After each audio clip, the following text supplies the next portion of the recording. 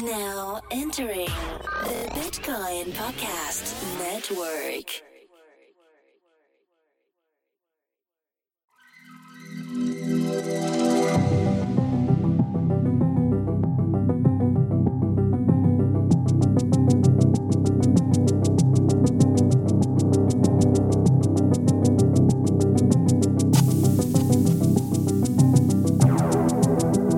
Welcome, listener. You are now plugged in to an Ethereum podcast. Your host, Evan Van Ness.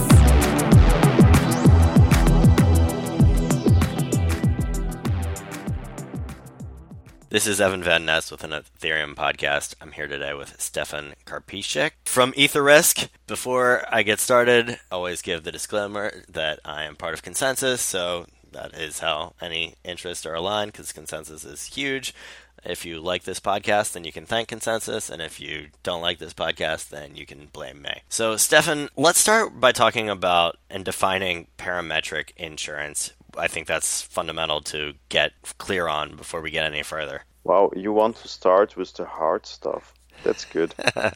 So, parametric insurance is insurance which can be highly automated and where the decisions along the way can be done by algorithms, by software. So you have decision to take a policy, to underwrite an insurance policy. So the underwriting decision can be done by software. You have a decision to do a payout or to accept a claim. And also this decision can be made by an algorithm based on data. So that's parametric insurance. I give you an example. I happen to know that's flight delay. We have built a parametric insurance application called Flight Delay. And the basic idea is that as soon as your flight lands and if it's delayed, then you automatically get a payout. So that's in the insurance business, such a thing is called parametric insurance. Another famous example is weather-based insurance, based on weather data that is collected in weather stations. If there is a certain amount of rain, you get a payout. That's parametric insurance. What we can do is we can build parametric insurance applications on the Ethereum blockchain, and we have done that. So I have to ask, I wasn't planning on asking this, but hearing you talk about flight delay DAP, how did you feel when one of the biggest insurance companies in the world decided to copy your product? We are not sure if they really copied our product. I mean, if they really did that, yeah, it's a really bad copy. We pitched to them about 8 months before. And them being solution. AXA, one of the biggest insurance companies in the world, right? I think the biggest. The biggest. Okay, there we go. Yes, let me start from the beginning. We launched Flight Delay in September 2016 for DEF CON 2 in Shanghai. We received a lot of feedback and a lot of reactions on that, and we received a lot of interest from the insurance industry and insurtechs. And there was a competition sponsored by AXA, and we submitted our application. We prepared a nice slide set and explained everything. A few months later, they come up with their own version of a flight delay insurance and claim this is on the blockchain. I think about 20 or 30 people at the same time made us aware of that. And so we looked into it and we tried to find out what it actually is, and we tried to get in touch with the team that was doing that. We realized, okay, they don't even disclose any smart contract address or any transaction, and all you have is just a user interface, and it was also limited to flights from and to Paris to the US. What we did is we bought a flight. We got ourselves a flight delay insurance of this application. We searched for our flight number on the Ethereum blockchain, and we found the transaction with the flight number, and we found the smart contract address. We realized that, in fact, their application was really only notarizing the existence of a policy. So it's basically proof of existence for flight delay policies, and that's far from what I would consider an insurance application on the blockchain. So to give you in contrast what our flight delay application looks like, because that's what I like to talk about much more. Instead of talking about others, I like to talk about our flight delay app, and that does something else. It takes premiums, and so you have real money flow into the smart contract. It has the risk model calculation inside the smart contract. You get probabilities, you get statistics from earlier flights. The smart contract calculates the probability of a certain flight being late, and according to those probabilities, it calculates a premium to payout ratio, and the user can choose premium. If the flight is delayed, then the smart contract pays out. So everything, the whole insurance process from beginning to end is covered in the smart contract and is processed on the blockchain. It's in our case, we of course verify the source and make this accessible. It's open source and everybody can look at the code, because nobody in his right mind would send money to a smart contract where you can't read the code. Indeed. And so we tried to make this so that we have the whole value chain of an insurance product on the blockchain in smart contracts. And we have developed this much further since then. We have applied this to other insurance verticals. We have modularized it.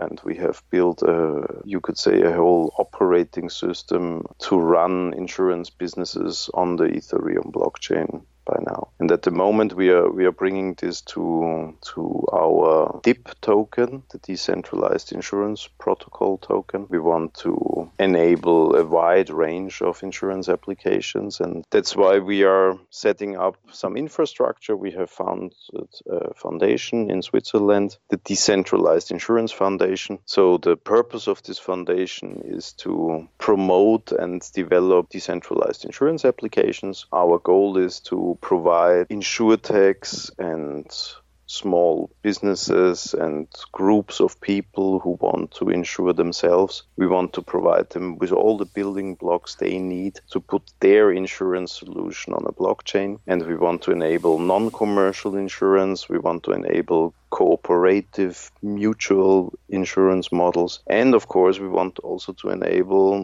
small insurance businesses that want to make use of this great technology. Does it make sense so far? That does make sense. Let's go back for a second. I'm not going to ask you to speculate on why AXA built semi-decentralized, not even semi, I guess, flight delay DApp, but you worked in a similar... Coming back to the incumbents, huh? I think that's not such an interesting topic. Not at all. You worked in you worked in a similar situation at UBS, and of course your work at UBS along with your colleagues was many of the early mainstream media headlines in this space. So how did you get to the point of doing those blockchain projects at UBS? That's a short story. I was asked to do that. So basically, by who? UBS was looking for someone who knows about banking and knows about blockchain, and they could not find one, so they choose to take one who knows about blockchain. I did not know about banking back then, but I knew about blockchain, and so How did they find you? They found me through a friend of mine who was in innovation at UBS, and he heard that they are looking for a blockchain guy, and he knew that I was into that, and that I was playing around with Ethereum, and so one came to the other by chance, basically. Yeah, I had good friends, and they knew what I was doing and saw the opportunity there. Well, in that case, how did you get started playing with blockchains in those early days of Ethereum? When did you start at UBS? You were fairly early at UBS, I want to say, before the network launched, right? Right, yeah. I started with UBS, I think, in May 2015. To your question, how did I get to play with blockchains? Bitcoin, of course. I was studying. I was doing my PhD in Zurich at ETH. The Bitcoin paper emerged. Nobody says ETH Zurich? No. Oh, that's It's disappointing. It's a source of a big confusion. When I started playing around with Ether, and my colleagues always thought that it's a university project, but it isn't.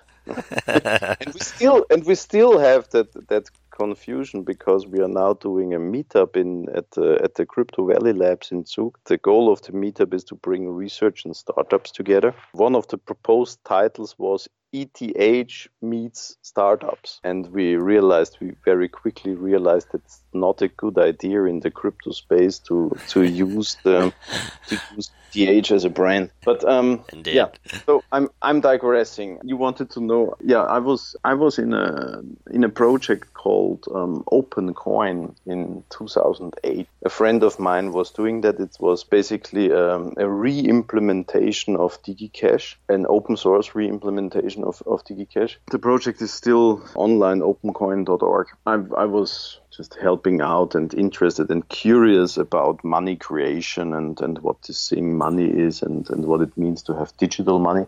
That was in 2008. So I was a bit primed on this topic of digital money and double spending and how to overcome the problem of double spending. And I was also very interested in peer-to-peer technology, in particular file sharing. Yeah, so Gnutella, the protocol Gnutella, was a big thing for me and was one of the first protocols I really studied in more detail. And peer-to-peer file sharing was a big thing in my opinion. Yeah, so the notion to have unstoppable software, artifacts, and content out there that can be shared and is immune to censorship. That was a very strong idea in my opinion. Bitcoin came along. I was hanging around in the P2P Foundation channels at that time. When the Bitcoin paper came along, it was immediately clear to me that this was going to be a really big thing. And so I fired up my own node and I started mining on a CPU at that time. And that was, I immediately liked it.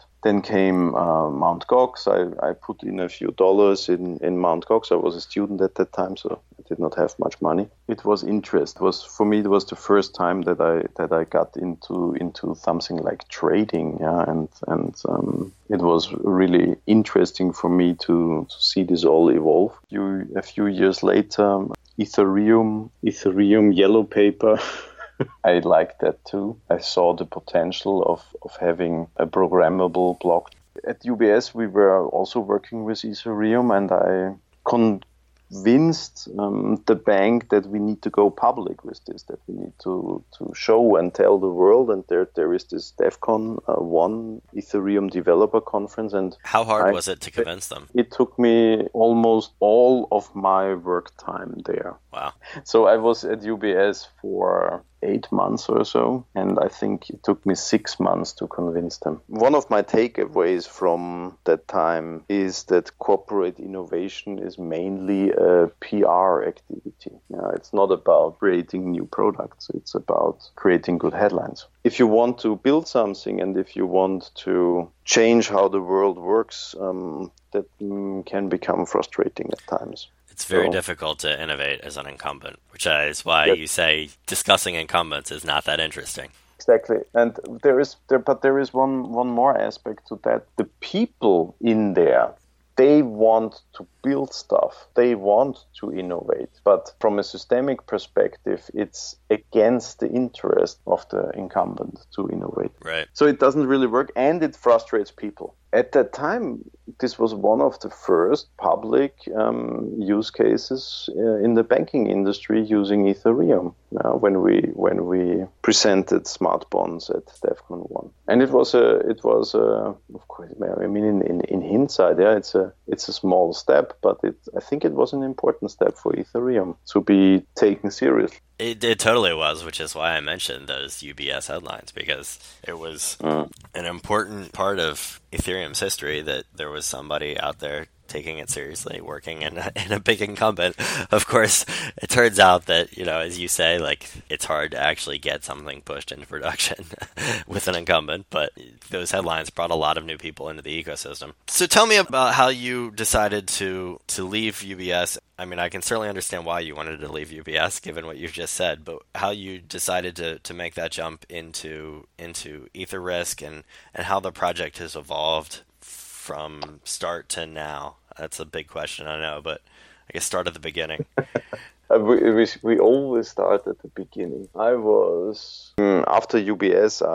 I helped out with a blockchain education startup, also based in London at that time. And so basically we realized that education is one of the key things that's missing in that space. And we were educating, even at the time at UBS, a lot of the time went into educating others on blockchain and smart contracts and what this is and what you can do with it and why it's important. And one of the areas, I mean, banking was a clear use case for everything blockchain. Yeah, so payments and remittances and financial instruments. That was clear that this is a good use case for blockchains. Right. But when you understand what a smart contract is and does, and when you think about what an insurance is and does, you will see a lot of parallels. A smart contract is a piece of software, a piece of logic. You can send money into it, and under certain conditions, and under certain rules, the smart contract can pay out. And that's exactly the description of an insurance. An insurance takes money, takes a lot of small payments, premiums. Under certain conditions, a damage, a claim, the insurance pays out. We quickly realized that we need to build something like this to show that you can actually build insurance on the blockchain. And I was discussing this idea of putting insurance on the blockchain with a few people and a few of my friends. My good friend David, he basically wrote down his thoughts on this and put it out there. And I was very unsatisfied with his write-up. And I told him that I don't like it, and we got into a discussion, and this discussion was joined by Christoph, and Christoph and me agreed that this is not the right way to look at it, and that we need to do it differently, and we were so much in agreement that we decided to meet and do it. So EtherRisk started to win an argument, basically.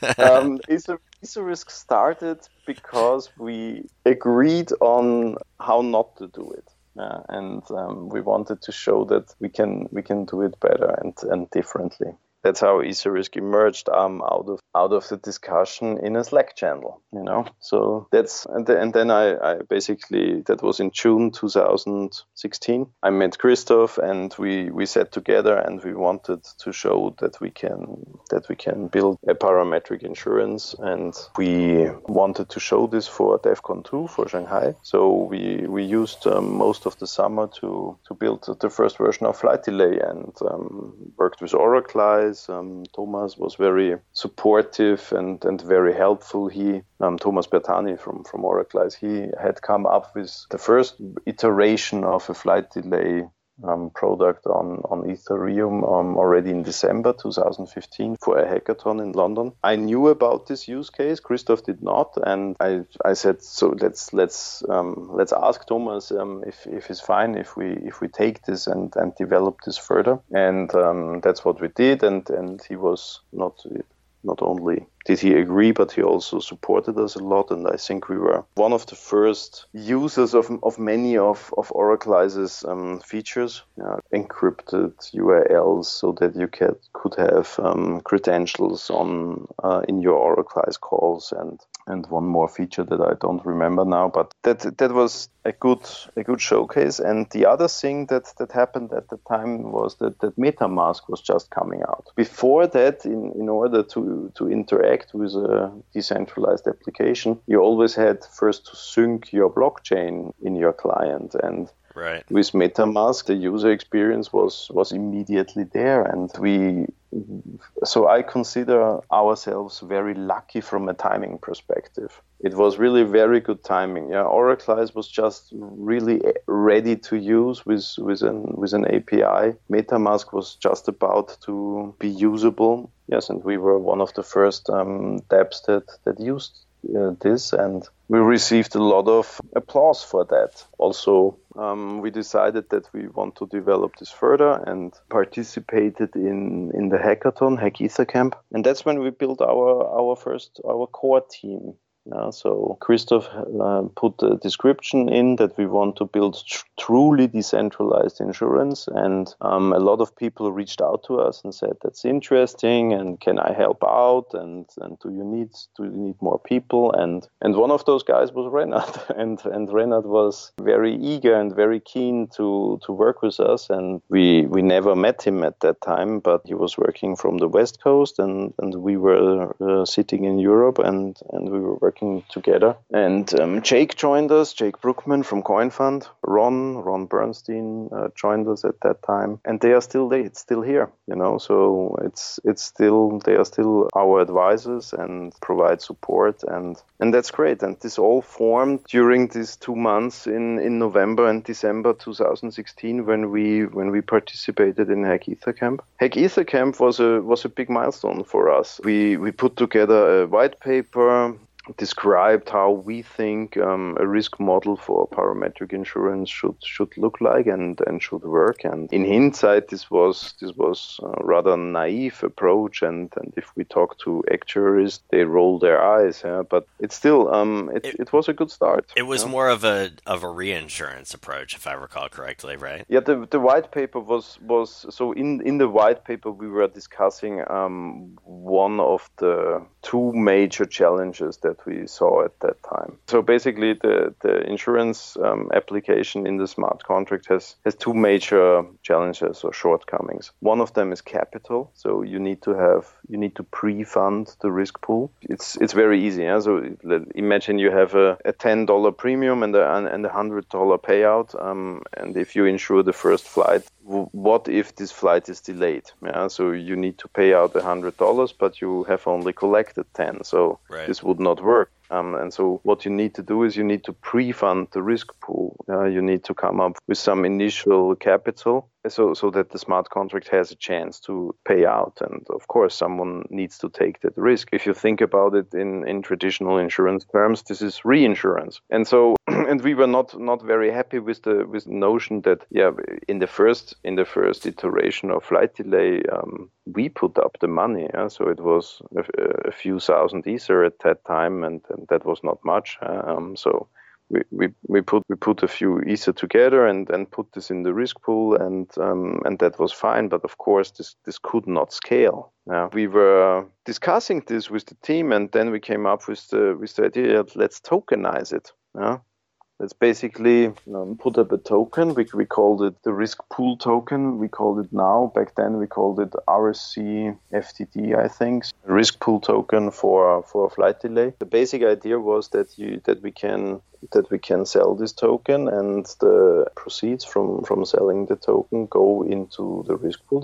They fund the risk pool. In return, everybody who puts in money gets a share of the premiums. Yeah, so basically, it's basically a bond almost. Yeah, it's very much like a bond. Yeah, so basically, it's a financial instrument that gives you fixed income. Yeah. And very clear how much income you can get out of that, for providing this capital. The thing is, so that was our idea how to decentralize reinsurance, and we wrote the white paper on it. That's the 2016 white paper, and you can still download it on etherisk.com. The thing is, there was another challenge. Then the other big challenge was regulation and licenses. And that was what I was just about to ask you, is how did you decide to go for the regulated and licensing? Yeah. Yes. And that was a big one, because before that, when we started out with this, the lawyers always told us, don't call it insurance. Yeah. So if you call it, don't make that mistake. Yeah. You can't call it insurance. Yeah. Call it risk experiment or risk transfer platform or risk sharing platform. Yeah. We eventually settled with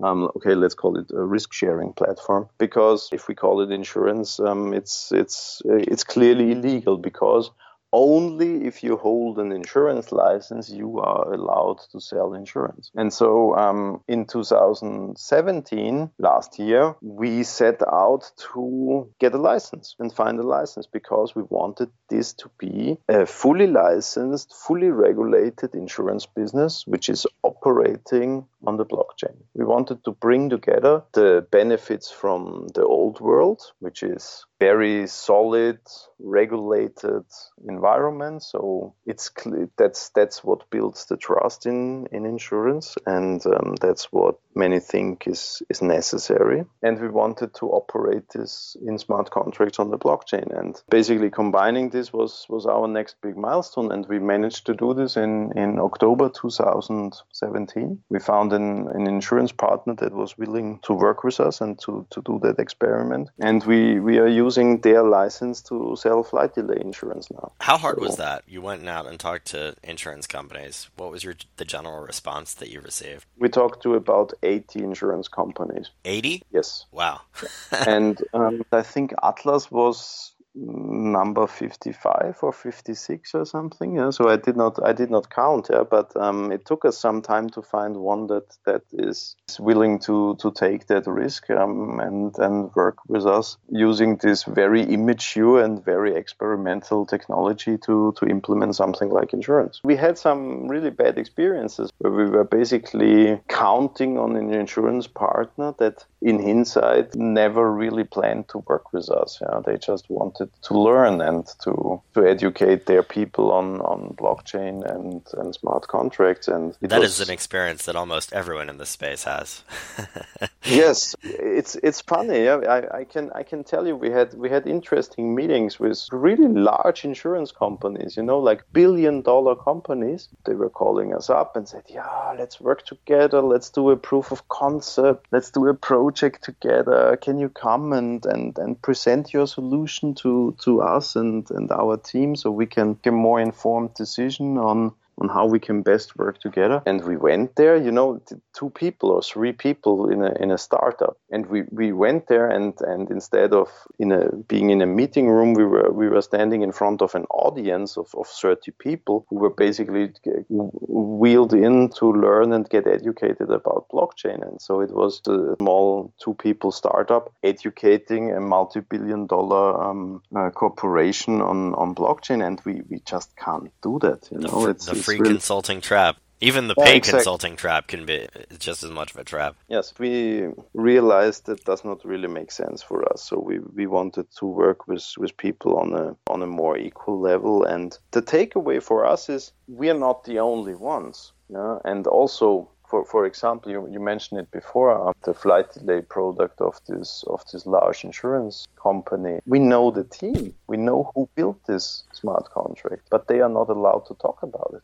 If you look at how the relations between insurtechs and established industry players works, you see this pattern very often, that the large insurance company dictates the rules. Yeah, they basically say, we have the customers, we have the capital, so you play according to our rules, and that's not a very comfortable situation for startups to be in. So, and that brings up a good point. Why did the insurance company that you're working with, what's in it for them? They see the potential of putting insurance on a blockchain and of basically reinventing insurance with new technology. And I think that's absolutely how we see it too. Basically just education then for them? I mean, they're taking a risk, but they're getting educated.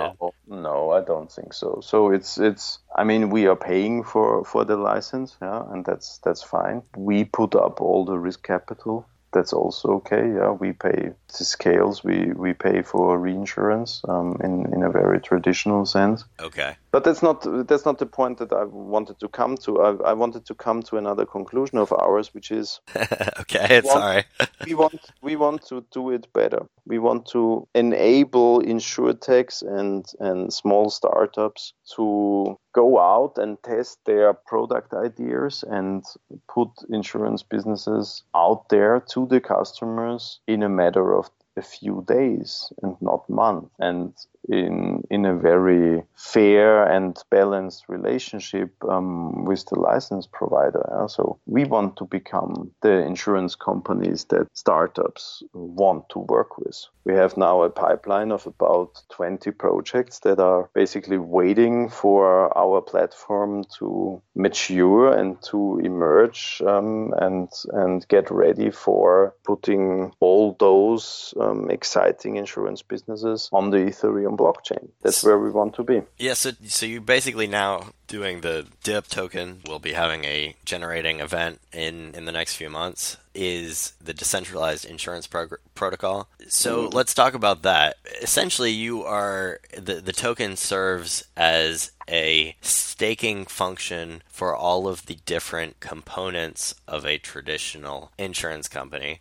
And so you were saying you want to be a platform for insurtech companies. Tell me, I guess, talk through how the token will work for them and what the different components of insurance are that you see people using the token for. I give you a very concrete example. It's basically that the token and the token model that we have developed with TIP is solving one of our big issues in the current implementation of flight delays, and that is data quality. With Oraclize, we love Oraclize and we like how they are operating, but in some cases we don't get the response that we expect. Especially, for example, on the testnet, we see this many times. We don't get the callbacks. From a customer experience point of view, this is bad. If you expect an insurance application to give you a price, you don't want to wait and you don't want to see error messages.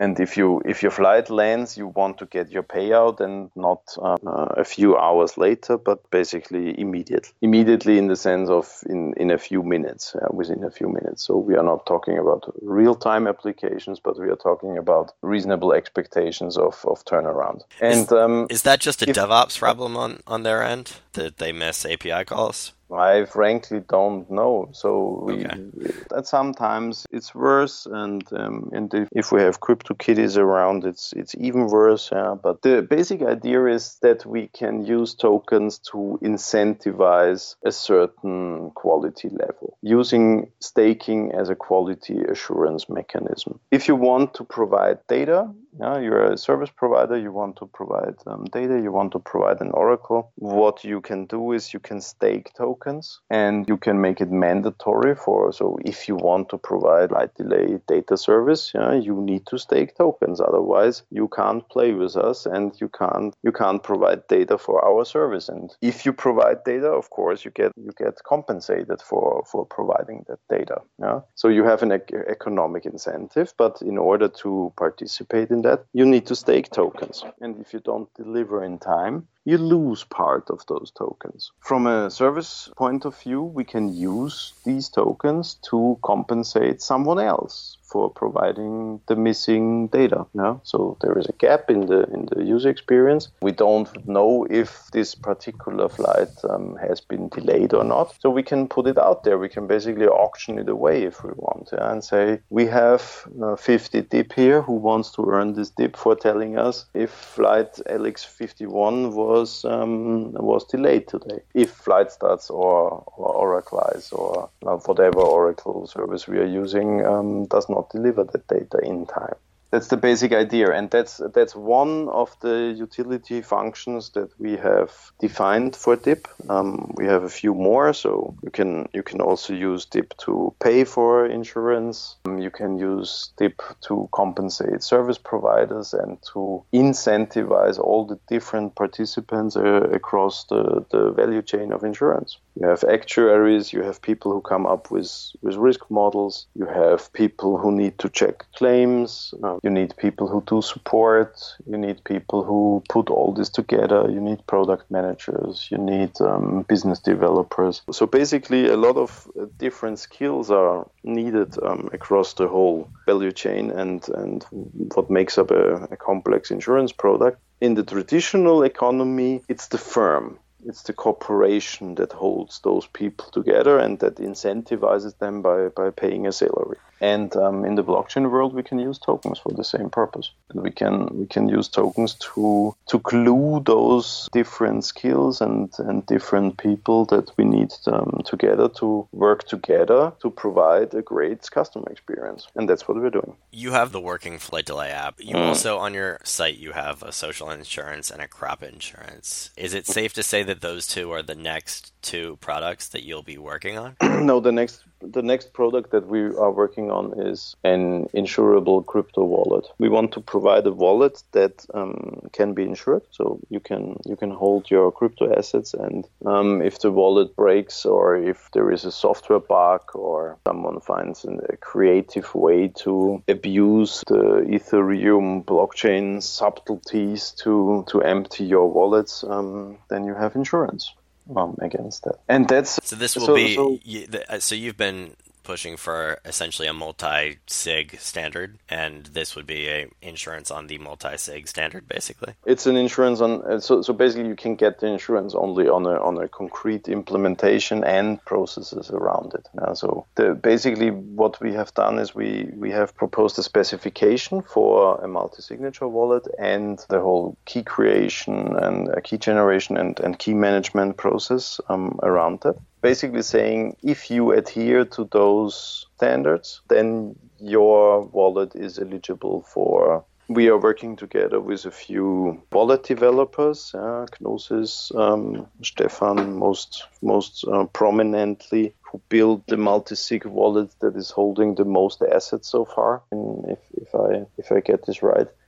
Yes, and Christian Lundqvist has come up with a very nice and very simple implementation of a multi-sig wallet. We took up on that and basically proposed a very only slightly modified version of that as a multi-sig standard. And immediately, like 1 hour after we published that, people came and found a flaw in that and basically said, you can run a denial of service attack on that, and that's not what we want. That's all an interesting learning experience, and what we are trying to do is we try to bring together the people who can implement such a wallet and the insurance companies and find out where is the middle ground, where can we meet. And the goal is to bring down the premiums to an affordable price. So our goal is to put this in a low single-digit number, let's say 1%, maybe it's 1.5% or even 2%, but I would pay 1% of my assets per year in order to have my holdings insured. In our opinion, this will drive adoption of crypto.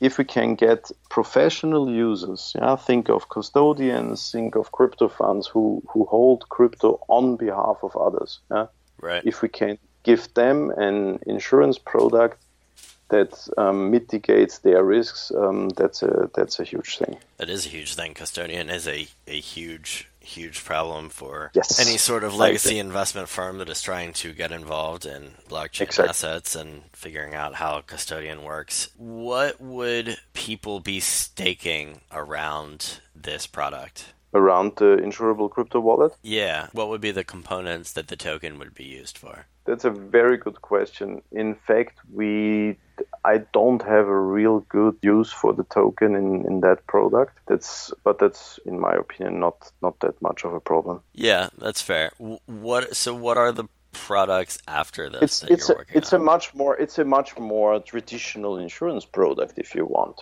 So right. In a sense, it's an insurance product for the crypto world and for the blockchain community. Of course, I mean we can think about how you can pay for that in tokens, or we even came up with the idea, your wallet can only be insured if it holds DIP tokens. But of course, this would be artificial barriers that we create on top, and that's not how we want to see token models evolve. But it could be one option to justify the use of DIP tokens also in this insurable crypto wallet context. Do you have a roadmap for future products after Yes. this? Yeah.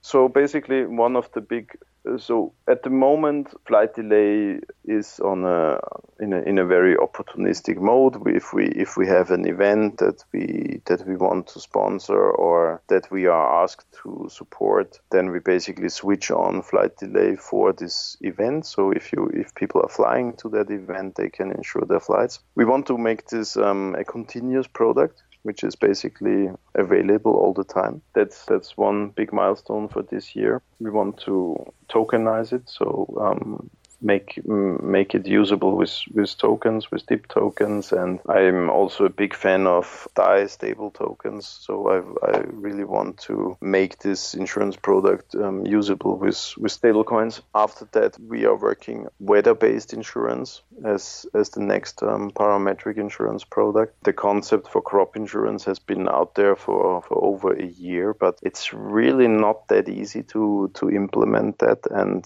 we think there is a lot of potential and there is a lot of benefits, especially in developing countries where insurance is just not affordable, and even if you give it to the people for free, they still won't take it because they don't know how to conceptualize insurance. I think we can solve some of these issues by bringing down the operational costs to the level of a smart contract-based parametric insurance. Did I mention that we have operational costs by the factor 10 lower than traditional system? You did not. So, yeah, that's why I'm asking.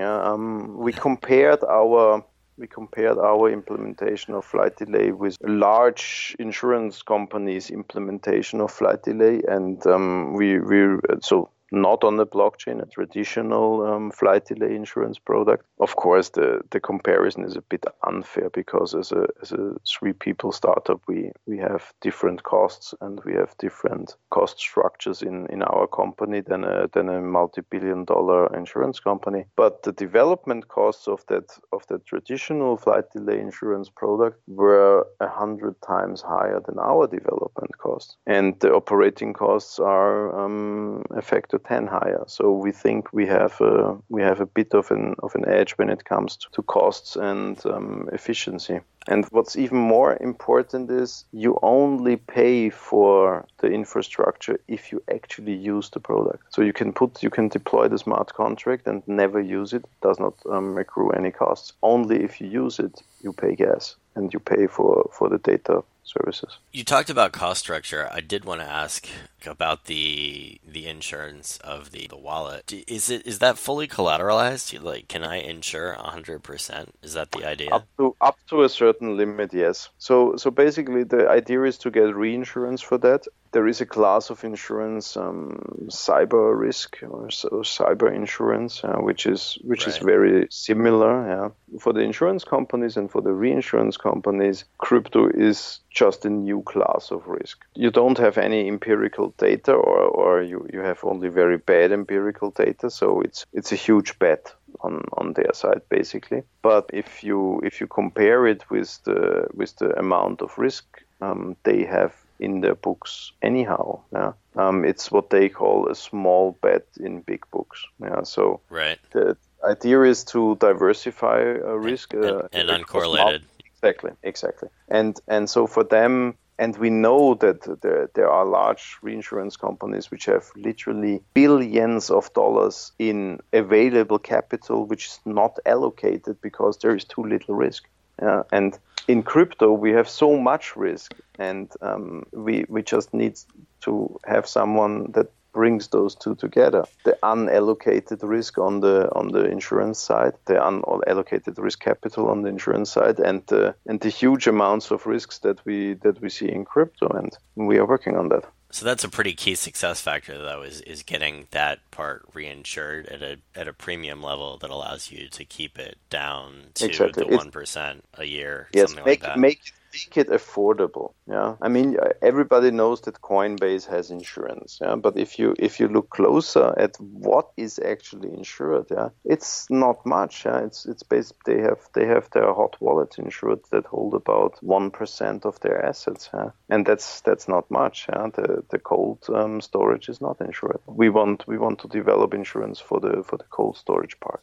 So we've talked a little bit about the cost structure. Are there any other benefits, or do you want to elaborate further on that in terms of doing insurance on chain through Ethereum? One very important aspect of all this is that in the traditional insurance system, you have, so in commercial insurance, you have a strong conflict of interest. You have an inherent, a systemic moral hazard. The insurance company earns money by not paying out claims. Yeah, the insurance company finds a clause in your contract which makes them not pay your damage for whatever reason. It's their profit. It's profit for their shareholders. If you are the person who needs to assess a claim, and you are paid by the company that makes a profit by not paying the claim, that's actually not a very sustainable relation. This is why people hate insurance companies.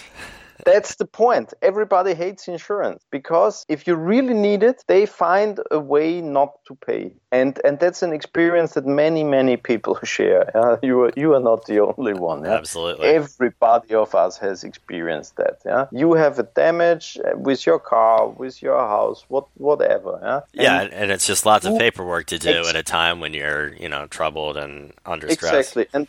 And that's something that we can change with software-based insurance, with smart contract-based insurance, because the smart contract does not need to earn money. The software does not care about profits. You can deploy a smart contract that acts and behaves just like an insurance, but it doesn't need to earn money. It brings back insurance to the roots of insurance, where it actually came from, to mutuals, to cooperative structures where people come together and create a pool to insure themselves against a certain type of risk. And only later emerged this idea that for holding this pool, I could actually charge some money because it's risky and then someone has to do it, and you better trust me to operate this. And that's how you get this trusted third party that gains all the profits, and that's not needed in our sense if you have such a powerful technology as Ethereum.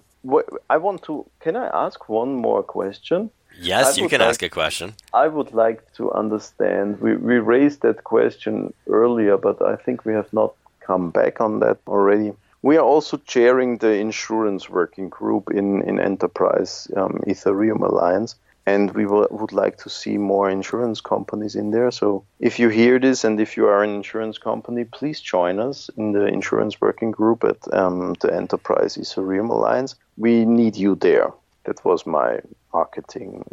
Fantastic. Join the insurance working group of the Enterprise Ethereum Alliance. Or is it the Ethereum Enterprise Alliance? I always get that wrong. Enterprise Ethereum. Okay, there we go. Okay, any more questions? I think I'm done. I'm through. Yeah.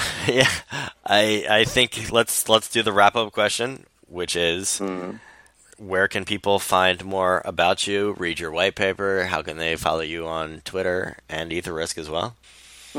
That's very good. Etherisk.com, Etherisk with a C. We have also just recently opened the registration for our token generating event. You are very welcome to go and register at etherisk.com and support us and the Decentralized Insurance Foundation. Fantastic. Yes. Insurance on the blockchain is definitely something that makes a lot of sense to me. So thanks for coming on and discussing it. People will love being able to hedge risks if they can't. That will make them willing to use a blockchain. So thank you for coming on and talking to us about Etherisk. Thank you, Evan. Thanks for having me. That was a very good experience.